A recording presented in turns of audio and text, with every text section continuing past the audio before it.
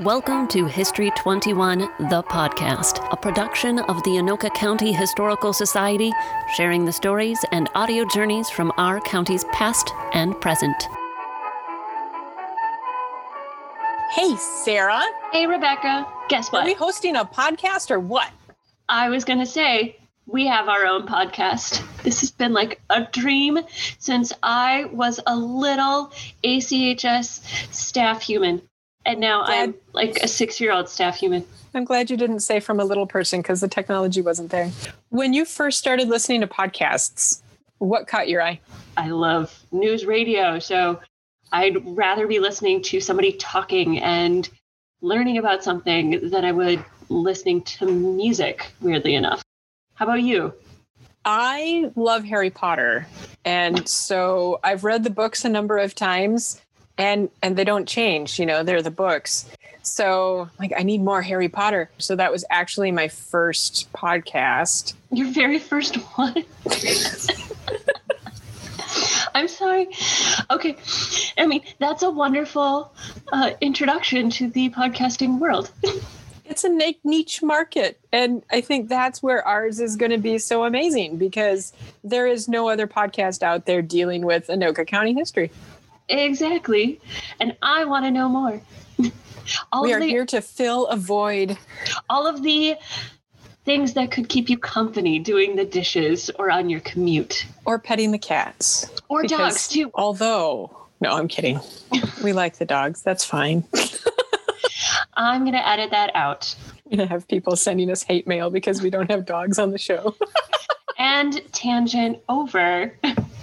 What are we going to do for our first episode? We have one of our board members, Daryl Lawrence. He wrote an article for our History 21 newsletter. So now we have History 21, the podcast.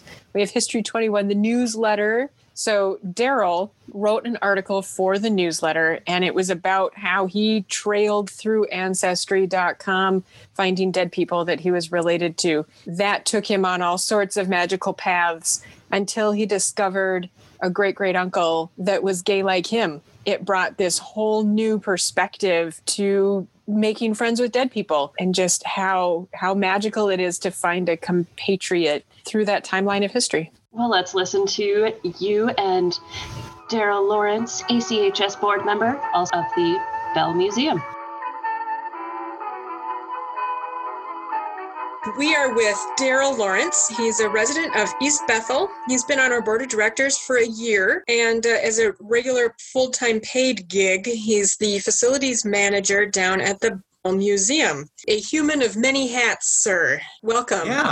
Yeah. And my path to getting to be a museum facility manager isn't as direct as one may imagine. I started off in higher education working on the residence life side of things. Then I transitioned into the operations side of housing at a university level and then applied those experiences to then work with research buildings. And now I am with a museum. I was really lucky and happy to find a place that melded my professional experiences with something I'm really passionate about, which is the preservation of history.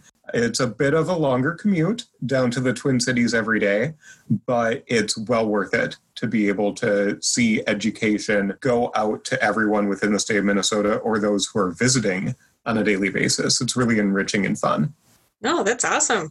And you're one of those people that's always been interested in history. Yeah. Stretching back as far as I can remember, I'm sitting here in my library and I have tons of books, and I have books that I've had since elementary school on U.S. presidents. I started off reading about stuff, and then that really got the gears turning about my own family and my own history and things like that. It was a natural progression for me. It wasn't something that really surprised me. So do you have an award badge that you get to wear that dubs you the family historian? No, it's something that really just organically develops. Something I was thinking about the other day and how I ended up with everything, because family historians basically get a lot of stuff. I remember my grandparents had a spare bedroom, and there was a little wooden box filled with postcards in there. And these were postcards from my grandma's mom. They were from the 1910s and the 1920s. And I remember just sorting through them first. They're graphically beautiful. Postcards back then are just astounding. And I encourage folks, if you haven't seen postcards from the early 1900s, just look at them. It's like a whole little movie can be played out in one graphic image. I remember digging through there and seeing different messages, different years, different names, and that really compelled me to start just quizzing my grandma at an early age. Who are these people? How are we related? What did they do? And a lot of the answers, especially from way back then, is, well, I'm not sure. Here's a few things I remember. And one of the big mysteries that had bothered me for decades is that there were names scratched out on these postcards. We didn't know whose name was scratched out. And it's something I really dug into, and it's research I had done over the past couple of years. But thankfully, one of the great things that comes with being stuck at home so much is that I'm stuck with the family collections. And I figured out the scratched out name was my great-grandma's first husband that we didn't even know that she had. It was really interesting to finally figure out, through a lot of detective work, just piecing things together and figuring out she had a first husband. They got a divorce. Then I wrote about it. It was more for me to do something with all of that knowledge, so it didn't just sit with me. And you tell these little anecdotes like, hey, did you know that Grandma Effie had a first husband? Maybe in 50 years, one person will remember that. So I really wanted to get it out on the page, tell the saga of my great-grandma and her mother, my great-great-grandmother, how they were really powerful women just doing their own thing in a time when women really didn't do that a whole lot. I would think, too, in that circumstance, you need to be rather careful of falling into the trap of stereotypes. Yes, stereotypes are very hard because you're basing things off of things that are written. I have a letter from her ex-husband that insinuates things, and she writes back, and you're like, all right, well, I really wanted to promote her as this suffragette who wanted the vote, and she was out for it. But that's a stereotype, because you're looking at a strong woman living within the 1910s, and you're like, she's a strong woman. Of course she would want the vote. I don't know that because she never wrote about it. No one wrote it about her, so I can't apply that stereotype or that assumption in telling her story. I would ask my grandma a few questions, but they did not play into the narrative because everything I exposed, she had no idea about, because her mom hid everything so well that she had no clue that any of these things happened with her mom or her grandma. I love the idea of surprises coming up in family narratives. And you were saying, too, that in writing and in researching this, you actually discovered a few secrets that you weren't expecting, and from some sources that you weren't expecting either. Yeah, just those. And it all started with those postcards with a scratched out name. And that was the name Hank. And that was her first husband. I was really lucky that she kept a lot of things, too. To my great benefit, I can tell a complete story because she kept everything. She kept her divorce papers, but she was smart enough to clip out everything except the file number. I called the county where they got the divorce and said, hey, this is really weird, but I think my great-grandma got a divorce. And it was in the 1920s. I have her name, but I have her maiden name and her married name when she married a second time. And I have a file number. I remember they didn't even put me on hold. The woman who was helping me said, hey, hang on one second. I'm going to search our database. And she set the receiver down on her desk, and I could hear her turn to someone next to her and say, the craziest thing is happening right now. This guy is calling about his great-grandma's divorce and has a file number, and it's from 1926. It goes to show that as a family historian, you have to know what is at your disposal. You have to look for those clues. It was such a breadcrumb trail. That file number brought up the fact that she was married to a man named Henry Johnson, or Hank. Great, that gives me another touchstone where I can try to unravel more, or basically tear down the wall that she herself had built. But part of me feels that she left enough clues behind for it to be discovered one day. If she really wanted to hide it, she would have had everything destroyed. And she lived in the country. She lived on a farm. They burned their trash.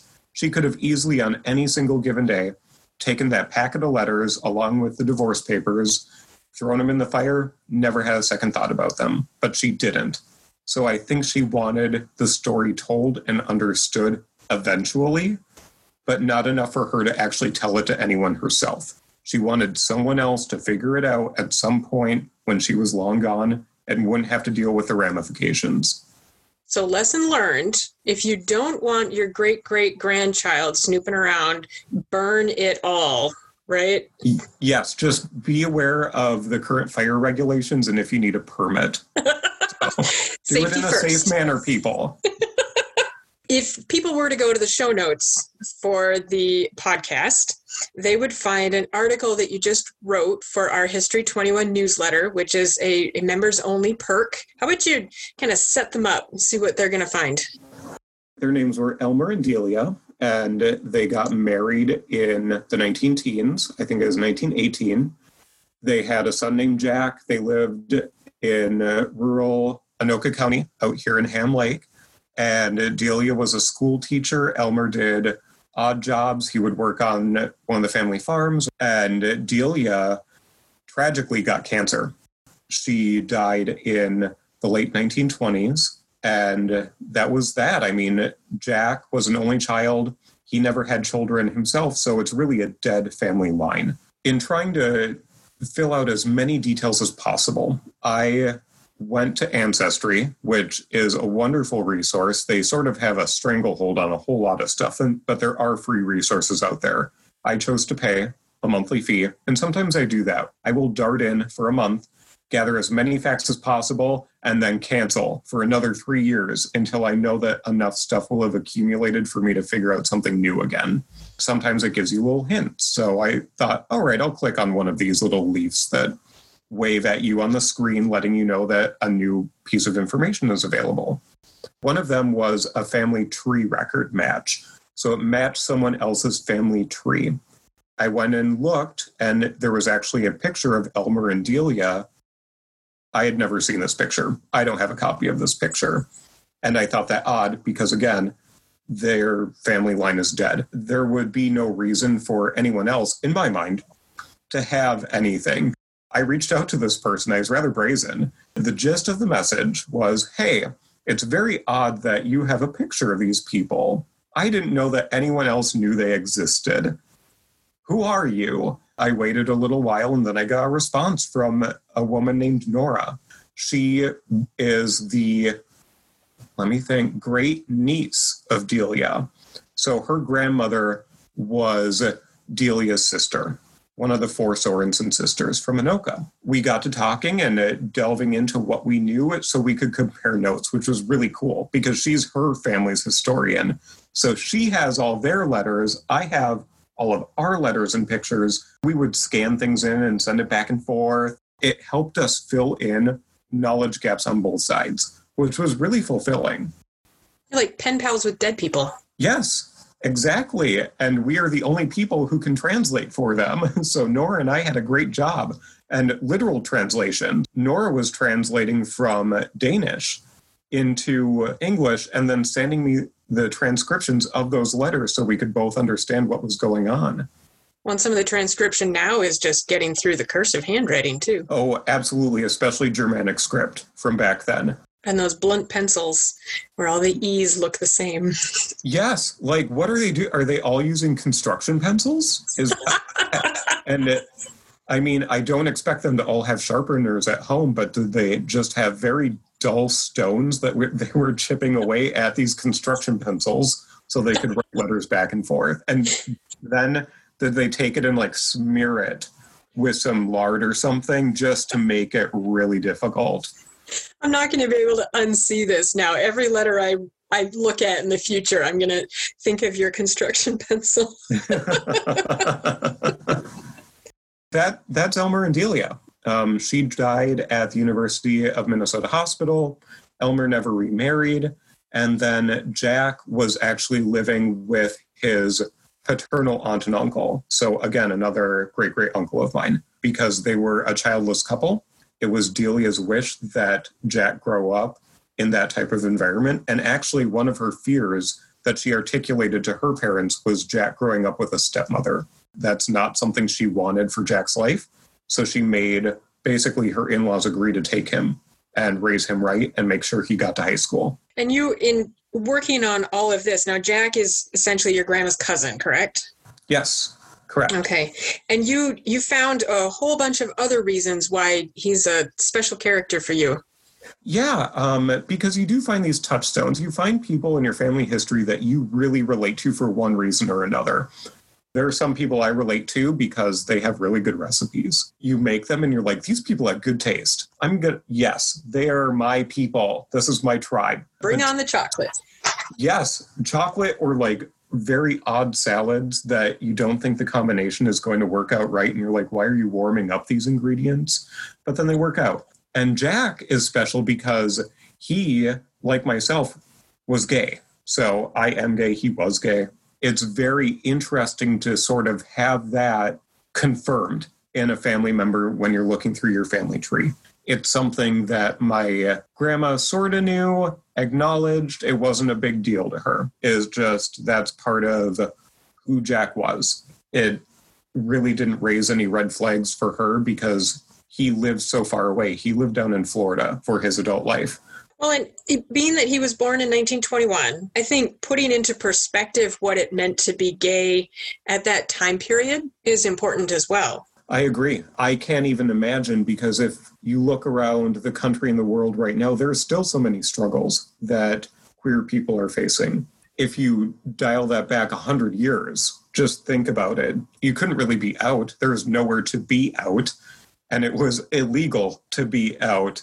I can't imagine what that world would have lived like as he was growing up and realizing as he was in school here in Anoka County, and then he went to high school in North Minneapolis, what that would have felt like on the inside, where he realized he was different, that he didn't have an interest in girlfriends and going steady. And then throw into the mix, okay, he was born in 1921. He graduated in like 1939 from high school. Then right around the corner, you have World War II, where he served in the Army. There was no such thing as even don't ask, don't tell back then. It was just, nope, you're all straight, right? Just ignore. So, yeah. So then you have that in the mix too, where he's part of the greatest generation that's doing all these incredible things for the country and for the world. And he is identified as a gay man. It boggles my mind how he would have navigated a society that wasn't necessarily accepting of this. It must have been very difficult for him to feel comfortable in his own skin around the family sometimes. Since you don't know him, he was so far away in Florida, you can't really just call up his next of kin or his best friend and get that information filled in. No, and I know that he had a partner of quite a long time down in Florida, and I know his name, and I added him as his spouse for all intents and purposes within Ancestry. It's nice to at least have that to think about and have that as a further avenue to explore. When do they get together? I don't know, but it's something I can probably figure out approximately through research. Or as we like to call it, stalking. Yes, I mean, the internet is a wonderful tool for family historians and genealogists because you can really, there are rabbit holes. I did talk to Nora and engage her in a discussion through our pen pal relationship about Jack's sexuality and how I really embrace the fact that I have someone in the family tree that was gay. She said that her grandmother, so that would have been Jack's aunt, was totally accepting. It was just a matter of fact, yep, Jack's gay. But there was feelings within his mom's side of the family that he was ungrateful for everything that they had done for him when he was growing up. And that's the reason why he moved so far away. Take that for what you want. I think he moved so far away so he could truly be himself and not really be chained to the expectations that his family had of him. I'm unaware of any expectations his dad's side of the family had of him. They were the ones who raised him.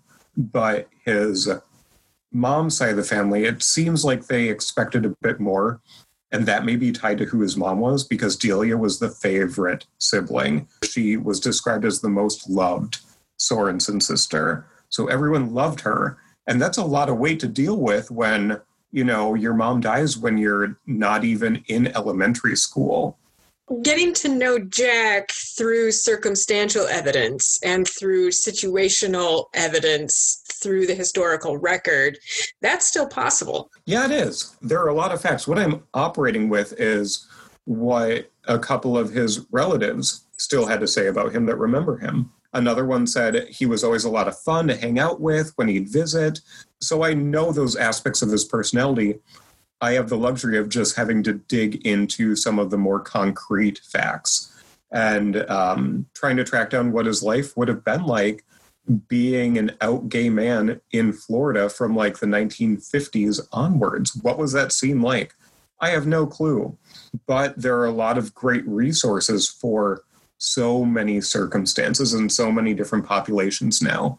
I think you can really turn to secondary research when it comes to LGBT history, what it was like living in Florida. So if people were to want to find some of those resources specific to the LGBT community, do you have any on hand that you would suggest? I would see what's recommended in terms of historical resources from places like GLAAD and things like that, because they can point you to history that is told very well, written very well, and based in research and fact. It's not going to be a puff piece that you run across on the internet that maybe it's on BuzzFeed. I don't think you should go for the BuzzFeed version of any history. I would start with the advocacy organizations and seeing where they can lead you, because odds are they're going to be connected to a historical entity that also helps really publicize and advocate for the history of queer folks.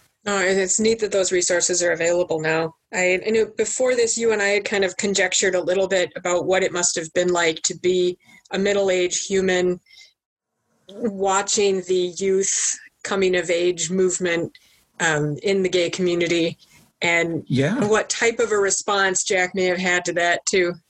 Yeah, because if you're thinking about Stonewall and things like that, Jack was in his middle age by then. And how did he react to that from afar? What did he think of the scene at like Studio 54, where all types of people were embraced within the disco culture? Because he may have gone clubbing in Florida, but I don't think he necessarily was the demographic that would have felt so open and freed at that point, because you're looking at identities, and identities are so personal. So he was a kid from Minnesota that was also an Army veteran of World War II, and then he was a gay man in Florida. There's so much in there that every person has this within them. They have this stew of identity where no single stew is the same. So you have to look at it through several lenses.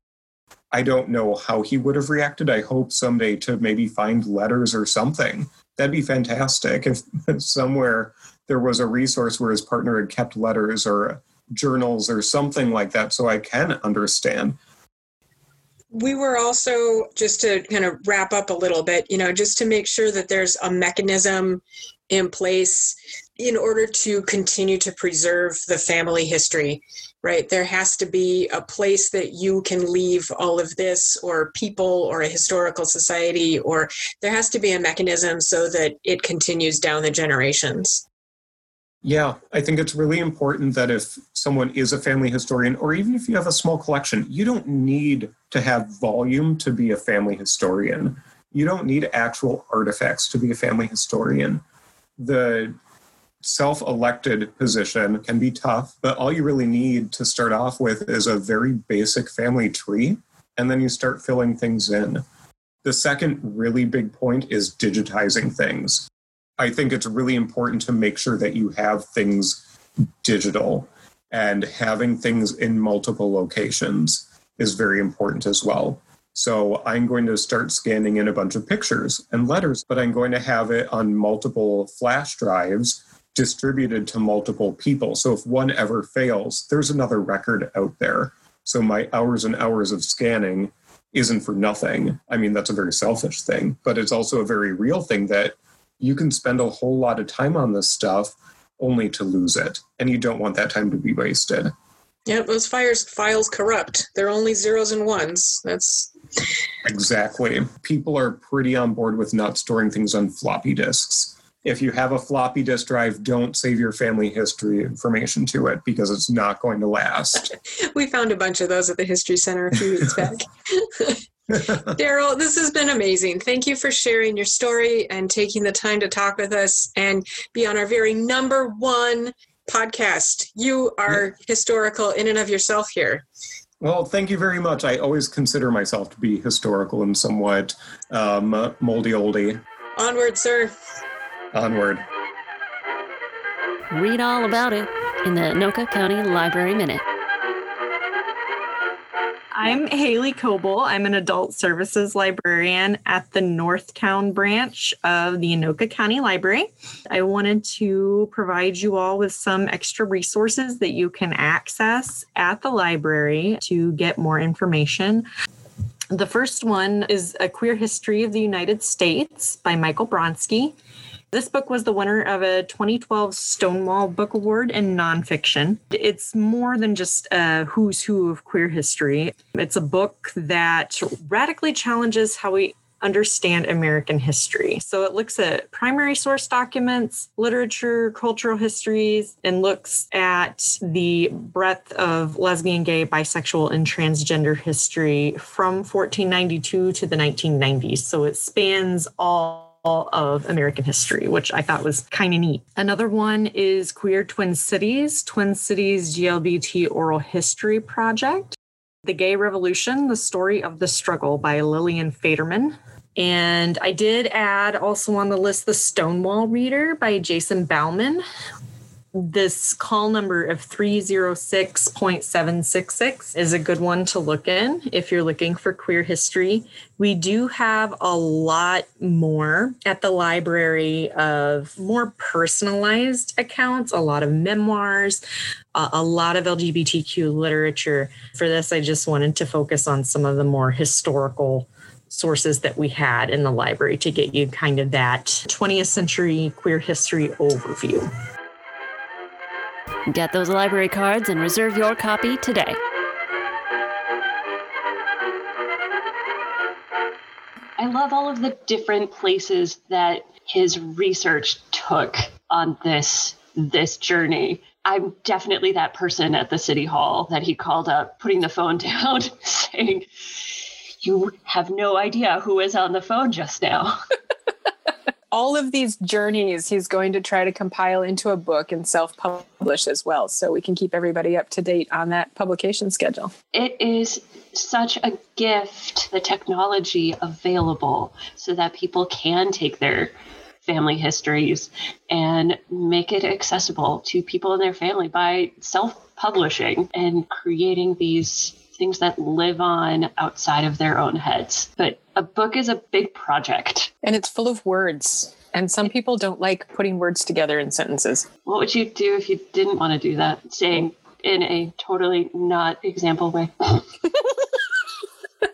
I think one of the other things that people could do, especially for Christmas, that would be a fairly simple project to pull together for gifts even, would be to take some of the family photos they have laying around and scan them in, send them off to Google or another printing company, and just get a really simple book of images printed. Or even if you're not one to create the narrative, maybe you have a set of letters and you're just transcribing them word for word because they're in cursive and you know how to read the cursive, and that is a skill. That's a whole nother language right now. Exactly. And like you and Daryl talked about, the construction pencils. We've got several things in the collection like that, where the letters are just transcribed and put into a 3-ring binder even. It doesn't have to be anything terribly fancy. No. For those that are interested in hearing Daryl's full recorded interview, because we had to cut it down a little bit for the episode, it will be available in the vault on our website, anokacountyhistory.org.